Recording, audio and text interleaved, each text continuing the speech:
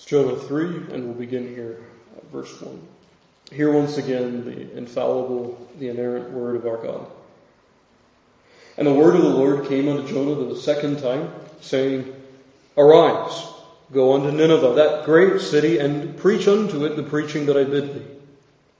So Jonah arose, and went unto Nineveh according to the word of the Lord. Now Nineveh was an exceeding great city of 3 days' journey. And Jonah began to enter into the city a day's journey, and he cried and said, Yet 40 days, and Nineveh shall be overthrown. So the people of Nineveh believed God, and proclaimed a fast, and put on sackcloth, from the greatest of them even to the least of them. For the word came unto the king of Nineveh, and he arose from his throne, and he laid his robe from him, and covered him with sackcloth, and sat in ashes. And he caused it to be proclaimed and published through Nineveh by the decree of the king and his nobles, saying, Let neither man nor beast, herd nor flock taste anything. Let them not feed nor drink water. But let man and beast be covered with sackcloth, and cry mightily unto God. Yea, let them turn every one from his evil way and from the violence that is in their hands. Who can tell if God will turn and repent, and turn away from his fierce anger, that we perish not? And God saw their works, that they turned from their evil way. And God repented of the evil that he had said that he would do unto them. And he did it not. That's far the reading of God's word, and may he bless it to our hearing even this evening. Before we come to our text this evening, I think it's right for us to reflect on the book, especially as we come to what many would argue is the climax of the entire text, and ask ourselves that question that we began with. What is this book about? I think it's a striking thing that as you look through the commentators, as you even listen to most preachers, the emphasis of the prophecy is primarily placed in evangelism. Most will say that this is a text that is really modeling for us what our missionary endeavors ought to be. Or even you could go perhaps a step further. This is really how you and I are supposed to be thinking about evangelism as we pray, that our God can do such great things as we find in this text. I would say that's predominantly the way this text has been taken for the past century or so. But friend, what strikes me as we look at this text, and as we've been in this now for several months, what's striking is, as we come to Nineveh, this climactic chapter in many ways, we have so much more information than just the conversion of the Ninevites. So much of this book, all that has gone before and even what comes after, is not so much concerned with the conversion of Nineveh itself. But again, as I said to you over and over again, we are given vignettes of repentance. First, the mariners, of course, then Jonah, and now Nineveh. And so as we look at this text, I think it's wise for us to remember that the text itself emphasizes not just repentance of others. Of course it does. The application to evangelism is legitimate. But predominantly, the book sets before us pictures of repentance that you and I are to emulate. This is a word that was given to the visible church, that she might model a repentance that at the time she certainly didn't. And so as we come to Jonah 3, it's important for us to remember as well that we are looking at that next vignette, that next picture of repentance. And so we're moving away from Jonah. We're coming into Nineveh. And what's striking as we look at our text this evening, which is really verses 5 down to verse 9, you'll notice that up to this point we have received narrative.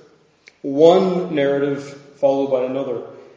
But in this text, starting at verse 6 and downward, we find what's striking, really, we find the emphasis changes into really quoting to us a decree in its fullness. In fact, we're given the decree and we're given something of its prehistory. But that really is the focus. The movement of the text moves us away from the narrative, away from the history, to give us this document, the decree of the king of Nineveh. That's crucial for a few reasons. First of all, because the text in verse 6 and the beginning of verse 7 tell us quite a lot about the inception of this decree. We're told here the word came unto the king. Of course, the word here being Jonah's preaching. Yet 40 days and Nineveh shall be destroyed. And here's the king's response. And it's quite detailed. He laid his robe from him and so on and so forth. The behavior of the king is very much emphasized in the text. And all this shows us, of course, is the spiritual influence this preaching had upon Nineveh, really upon Assyria's highest ruler. What we're supposed to see here in dramatic ways is how the Word of God has penetrated the palace. And more than that, how it has penetrated the heart of the king. And from that, then we have the decree itself. This is a decree that he, out of his repentance, proclaims, publishes. It's the decree of the king and his nobles. And here's the decree itself. It's given to us in verse 7 and following. Let neither man nor beast, herd nor flock taste anything. Let them not feed nor drink water, but let man and beast be covered with sackcloth, and cry mightily unto God. Yet let them turn every one from his evil way and from the violence that is in their hands.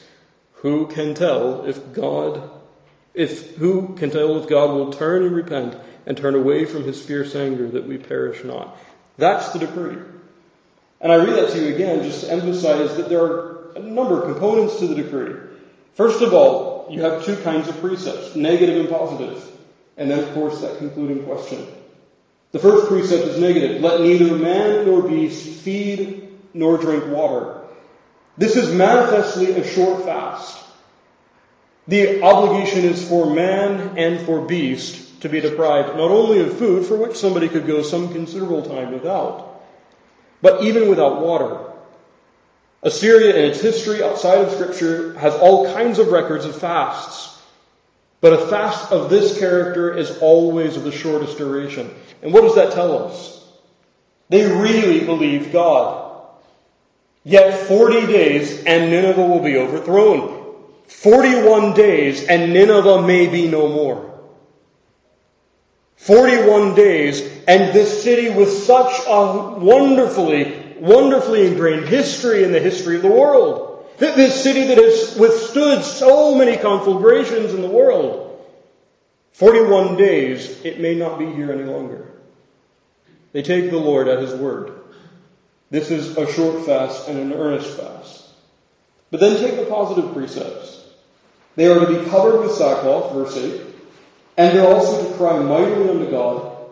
And then, of course, they're to turn every one from his evil way. And I'll just note, though we'll spend more time considering these things, I'll just note at this stage, isn't it striking that these men, these kings and these nobles, recognize that mourning is insufficient in itself. They recognize that the kind of repentance that is required of them is not merely tears and sackcloth. They must be people who turn genuinely. Turn everyone from his evil way. It's a striking thing. But then, of course, you come to that third and that final part of the decree. And it is part of the decree. It's the question, who can tell if God will repent? Friend, in that question, there's a lot of deep theology. There's deep divinity here. But I'll just note at this stage that we have to recognize that this question is a question that is consonant with genuine repentance. This is consonant with one who is genuinely turning to the Lord. And how do we know that? How do we know that Nineveh actually engages in biblical repentance? Well, I'll take you to a number of examples, but just for now, I'll just remind you of our reading from Matthew 12. Christ there tells us without any question, Nineveh certainly did repent under the preaching of Jonah. And so this question is very much consonant with one who turns to the Lord. Now, before we go any further, if you were with us 2 weeks ago when we took up the 5th verse of Jonah 3, you might expect that this would be a sermon about fasting. That really is, of course, the kernel of the decree that we have before us. But I want you to notice that this is not really a fast sermon. What follows is far more a discussion about what genuine repentance is. And that's not because, of course, fasting is outside of the text. Fasting is very much in the text, and really we ought to be looking to this text to help us think about how to fast biblically. But when we think, friend, about fasting, private or public, what we see in this decree is not just the exercise itself, but even the way in which the exercise is supposed to be carried out. You have, if you will, not just the matter of fasting, but its manner. You have here demonstrated for us repentance. And that, of course, is what is necessary to any who would really fast to the Lord. And so our theme for this evening is just that true repentance is that which is worked by God alone. And every part of our text, and really every part of the decree, indicates as much. I want us to see this as far as it concerns the instrument of this repentance, the injunctions that it brings, and the interest that it carries. And so take first of all the instrument. You have it again in verse 6. For the word came unto the king of Nineveh. Now, friend, it's important for us to remember what we've said already up to this point about the preaching of Jonah. Notice, first of all, verse 2. Preach unto it, says the Lord to Jonah, the preaching that I bid thee. And then we're told here, so Jonah arose according to the word of the Lord. And then we're told that the people of Nineveh believed God. Now, friend, what should strike us immediately is that this is a city who has been under the preaching of God's word, and in it they have discerned the voice of God. It is Jonah's preaching, but they take Jonah as the mouthpiece of Jehovah. In other words, when they hear the word of God preached, they really are persuaded that it is God. It is not Jonah that they believed.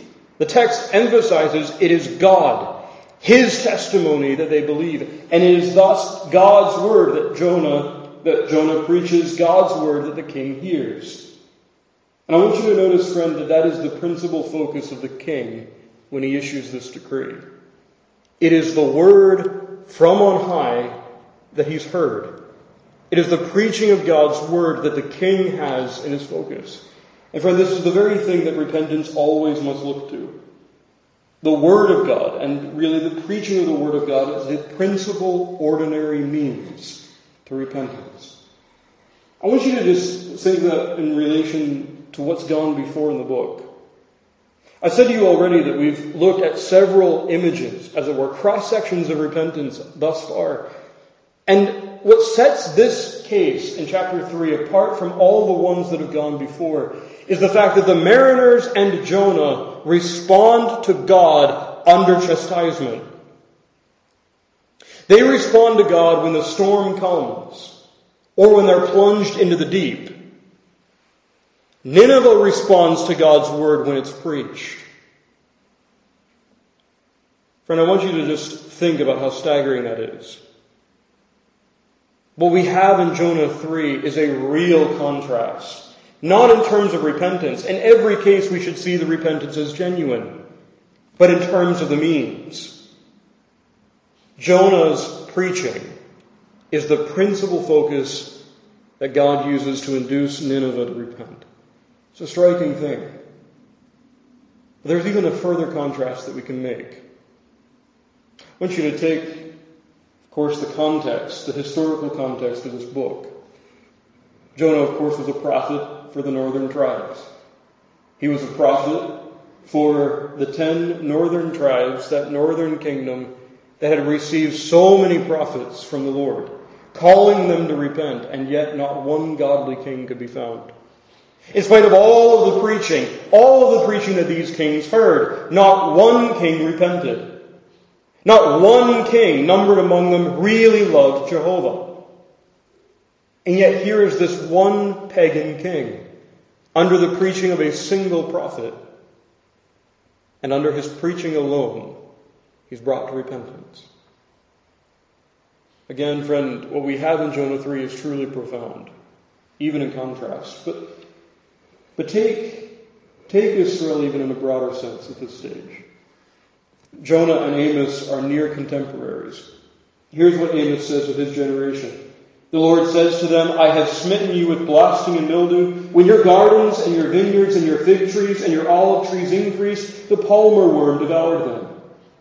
Yet have ye not returned unto me, saith the Lord. Israel won't even respond when the storm comes. She won't respond when chastening comes. Well, what of the prophets? Again, now Jeremiah, since the day that your fathers came forth out of the land of Egypt, unto this day I have even sent unto you all my servants the prophets, daily rising up early and sending them. Not only was Israel chastened, not only did she feel tangibly the tokens of God's displeasure, she had prophets, not one, but many, and not in one period alone, but all throughout her history. It was impossible to recount her history without also seeing here the witness of God through his prophets. And yet she doesn't repent. Nineveh stands markedly in contrast with Jonah's own people, his own kingdom. In fact, what you have in Nineveh here is the very thing that the apostle describes. Well, what he describes should be part and parcel of our experience in the church. Something that we ought to be praying for. I'm reading here from 1 Corinthians 14. He writes, if there come in one that believeth not, or one unlearned, under the preaching of God's word, he is convinced of all. He is judged of all. And thus are the secrets of his heart made manifest, and so falling down on his face, he will worship God and report that God is in you of a truth. It's the very thing you find Nineveh doing. Here you find a people who were quite genuinely settled, historically almost immovable, and yet simply under the preaching of God's word, they melt. They discern God's voice in its preaching, and that is sufficient. Under the Spirit's ministration, they're brought to say, this is God's word, and we need to respond. You see, friend, even as we contemplate this, we shouldn't forget that preaching, like anything, will be received according to how we understand or how we esteem the one who sends it. And I'm not speaking of the messenger, not the preacher. Threats and promises are esteemed according to how we perceive the author. Nineveh sees Jehovah as a God totally unlike their vanities, unlike their idols. And because they esteem him, they tremble at his word. And friend, that really is the point, isn't it? Are we a people that tremble at God's word? Are we a people that tremble at his naked word? If we're not, friend, make no mistake, there's a theological problem here. We have a wrong view of God. You see, the Scriptures hold out the believer as one who is precisely like the Ninevite in this case. Take Isaiah 66. To this man will I look, says the Lord, even to him that is poor and of a contrite spirit, and trembleth at my word. The naked word of God. As it was for Nineveh, so it should be for us. Something that we take seriously. Friend, when was the last time we've trembled at this word? When was the last time this word exposed to us our sin and our need to seek more grace? When was the last time we heard from this word a call to forsake the world, to take up our cross, to lay hold of Christ afresh? And did we tremble? Nineveh doesn't simply stand against the generation in Christ's day that rejected him. Does not Nineveh stand against even our own generation? Does it not so often stand against ourselves? We who so seldom tremble at such a word. This repentance has as its focus the Word of God. That really is the instrument that the Lord uses. But that brings us to the injunctions. What are the things that this kind of repentance requires of those who would come to the Lord. And I said to you already that there are positive and negative. And this decree is given to us, I want you to understand, not superfluously. This is not a decree that's been given to us simply to entertain our historical fancy. This is a decree that is supposed to show us the depth of Nineveh's repentance. The decree is quoted here that we might get some sampling of what it is for this city to really tremble at the word of God, to believe God.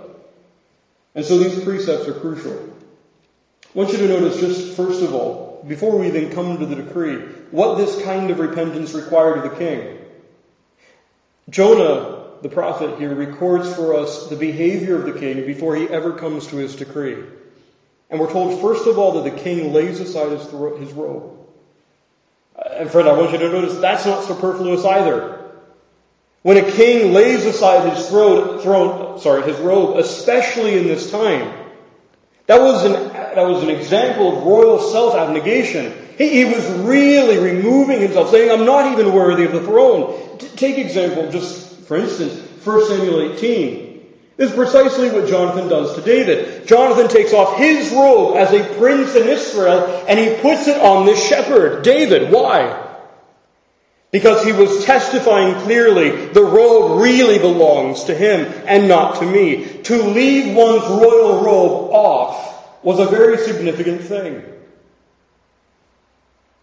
And in our text, what does it mean? Well, note, not only is it an instance of a man saying, I won't even consider myself royal. He goes a step further, and in its place he puts on sackcloth, on ashes. Before we ever get to the decree, the king emerges to us from the text as a man who was once a leader in sin, now becoming a leader in repentance. That's the emphasis. He's quite willing to lay low before God, not a king before God, but a man. And more than that, a man in sackcloth, in mourning, a man in ashes. This is how he leads his kingdom.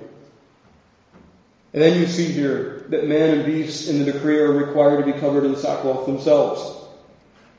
And why the animals? There's so much speculation on this, but really, suffice it to say that in Nineveh and really Assyrian culture, if you were victorious on the battlefield, your animals were decorated. Your animals were supposed to set before you. Your cattle were supposed to be placards, if you will, of your successes. And now these ones that were once, as it were, posters of civility are now become signs of mourning. Once they were really the carriers of a serious pride, and now they become tokens, pictures of grief. More might be able to be said on this point, but this is what's most crucial, I truly believe. Nineveh will now look like a city in mourning. And then you notice there, neither man nor beast will feed nor drink water. And the point of this, friend, in addition to reminding us that this is a short fast, is also this. There will be no labor in Nineveh. This decree by the king says all economic concerns are subordinated to this. All worldly interest is beneath our need to seek the Lord. Now, friends, as we look at this, what you see here is a city that is really engaged in mourning. And again, this is not a fast sermon, but I want you to notice here that in this case, you do, of course, have an example of fasting. But it's fasting not in a formulaic sense. It's fasting not in a ritualistic sense. It's fasting issued forth from real and genuine grief. A real trembling at God's word is really the fount and cause of this. And beloved, as you look at this, how different is this kind of fasting and experience different from Israel? Israel says, "Wherefore have we fasted, and thou seest not? Wherefore have we afflicted our soul, and thou takest no knowledge?" But take the Lord's response to those two questions. "Behold, in the day of your fast, ye find pleasure and exact all your labors." This is quite opposite Nineveh's example, isn't it? You see, friend, as we look to this text for application, certainly private and public fasting should be in view. Both are duties in Scripture. Both are required.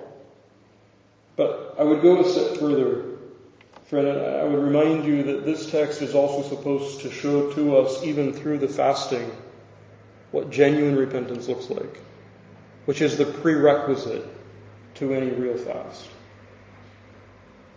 There is no greater concern in Nineveh than that God would be pacified toward them. There is no greater concern in Nineveh than that the Lord himself would tender forgiveness and mercy.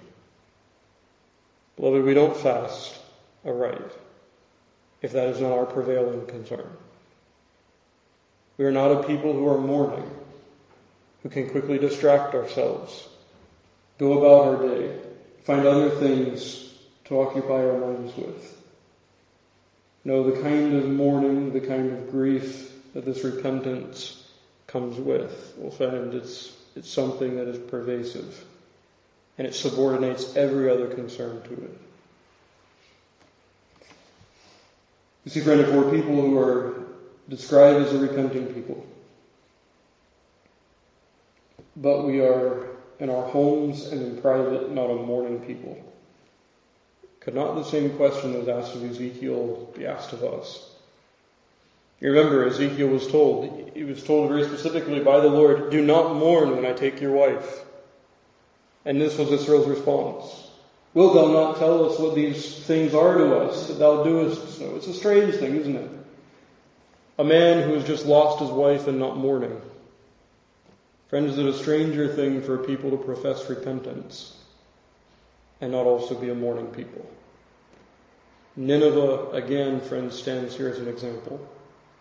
Genuine mourning is required of those who repent.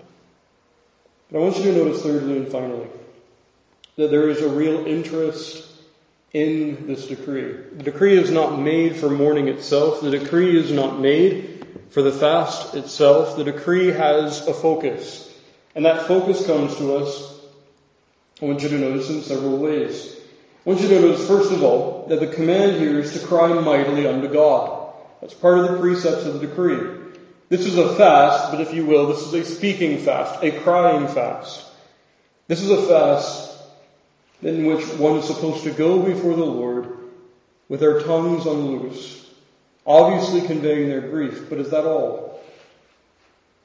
I want you to notice, friend, that as you look at this text, you come to the 9th verse, and you find the grounds for this crying, the grounds for this pleading.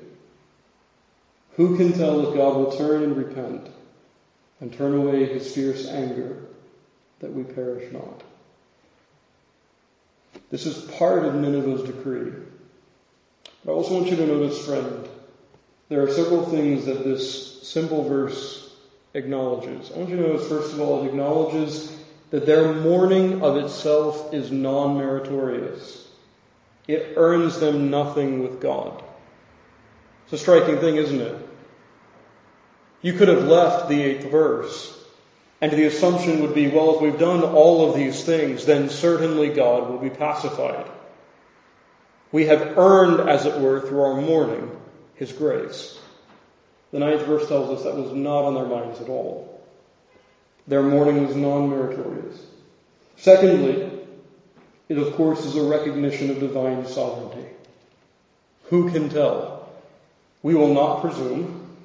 We will not say anything other than this, that they see, even under the preaching of Jonah, that salvation is truly and freely proffered to them, and God remains the alone dispenser of this grace. Who can tell if God will turn and repent? Salvation is truly, freely proffered to them. And friend, if they didn't have this in view, to go to God would be presumption. If they didn't have an offer of mercy in view and they were simply assuming that these things would bring them to God, it was presumption, not repentance, that we have in this text. Instead, what we have here genuinely are those who have discerned in the Word of God that if God's Word has come to them with such a warning, also even behind it is an invitation to return and find grace. You see here, this reminds us that the penitent eyes free grace even while he mourns over sin. And friend, this is so crucial. This is so crucial. I want you to notice how this question appears in Joel. It's a crucial text for us to understand this passage. In Joel 2, verses 12 to 14, you have a striking exchange between the prophet and the people. Joel writes, "Turn ye even unto me with all your heart, and with fasting, and with weeping, and with mourning. And rend your heart and not your garments, and turn unto the Lord your God. For he is gracious and merciful, slow to anger, and of great kindness, and repenteth him of the evil." And then, friend, this last verse. "Who knoweth if he will return and repent, and leave a blessing behind him?" The prophet says the very question that the Ninevites are asking is the very question that is to be on the lips of those who are truly penitent in Israel, who look to a God who is gracious and merciful, slow to anger, and of great kindness, and repenteth him of the evil. Nineveh minds the free grace of God even as she rends her heart. And friend, every single penitent must be the same. In fact, there is no repentance without it. So often I think, friend, we look at a text like this and we say, of course Israel and Nineveh alike should have repented. Of course, we ourselves, seeing the heinousness of our sin, we should turn away from it. But friend, in order to do so, one must actually lay hold of free grace. There is no genuine repentance, no real turning from sin, unless one is really turning to God's gracious offer through Christ. Make no mistake. Howsoever a man or a woman may mourn, howsoever many tears are shed in the name of repentance, if there is not a glance toward Christ, with at least this question, friend, it's not genuine. It's not true repentance. And that's the very thing that this book tenders to us. What's striking is, as we look at Jonah 4, not to get ahead of myself too far, but the prophet tells us there, in his exchange with the Lord, he says, "I knew that thou art a gracious God and merciful, slow to anger, and of great kindness, and repentest thee of the evil." The striking is, Jonah 3 and Jonah 4 both draw down on Joel 2. But isn't it striking that Jonah, his bone of contention is that the Lord is gracious? This is the thing that Jonah needs to learn. This is the thing that Israel needed to learn. And beloved, as we look at Nineveh then, this example of one city that trembles at the word of God, this example of a city whose repentance was deep, this example of a city that shows to us what it is to really mourn for sin, to make reconciliation with God our principal concern. This is a city that also models for us our need to only approach God while looking to the offers of mercy that he gives us through Christ. No repentance without it. None whatsoever. And friend, I would close as we apply this to ourselves with just this. The one who really repents, who turns to the Lord, he will always acknowledge, of course, the heinousness of his sin. These things will drive him to Christ. But friend, even as he does so, he will always remember, as Richard Sibbes said, and as I've repeated to you often, that the God whom he comes to has more mercy in him than we have sin in us. This is why so great a city, so heinously sinful a city as Nineveh was, could come to God with even this question. Who knows? Who knows? May we be a people then who do study this kind of mourning.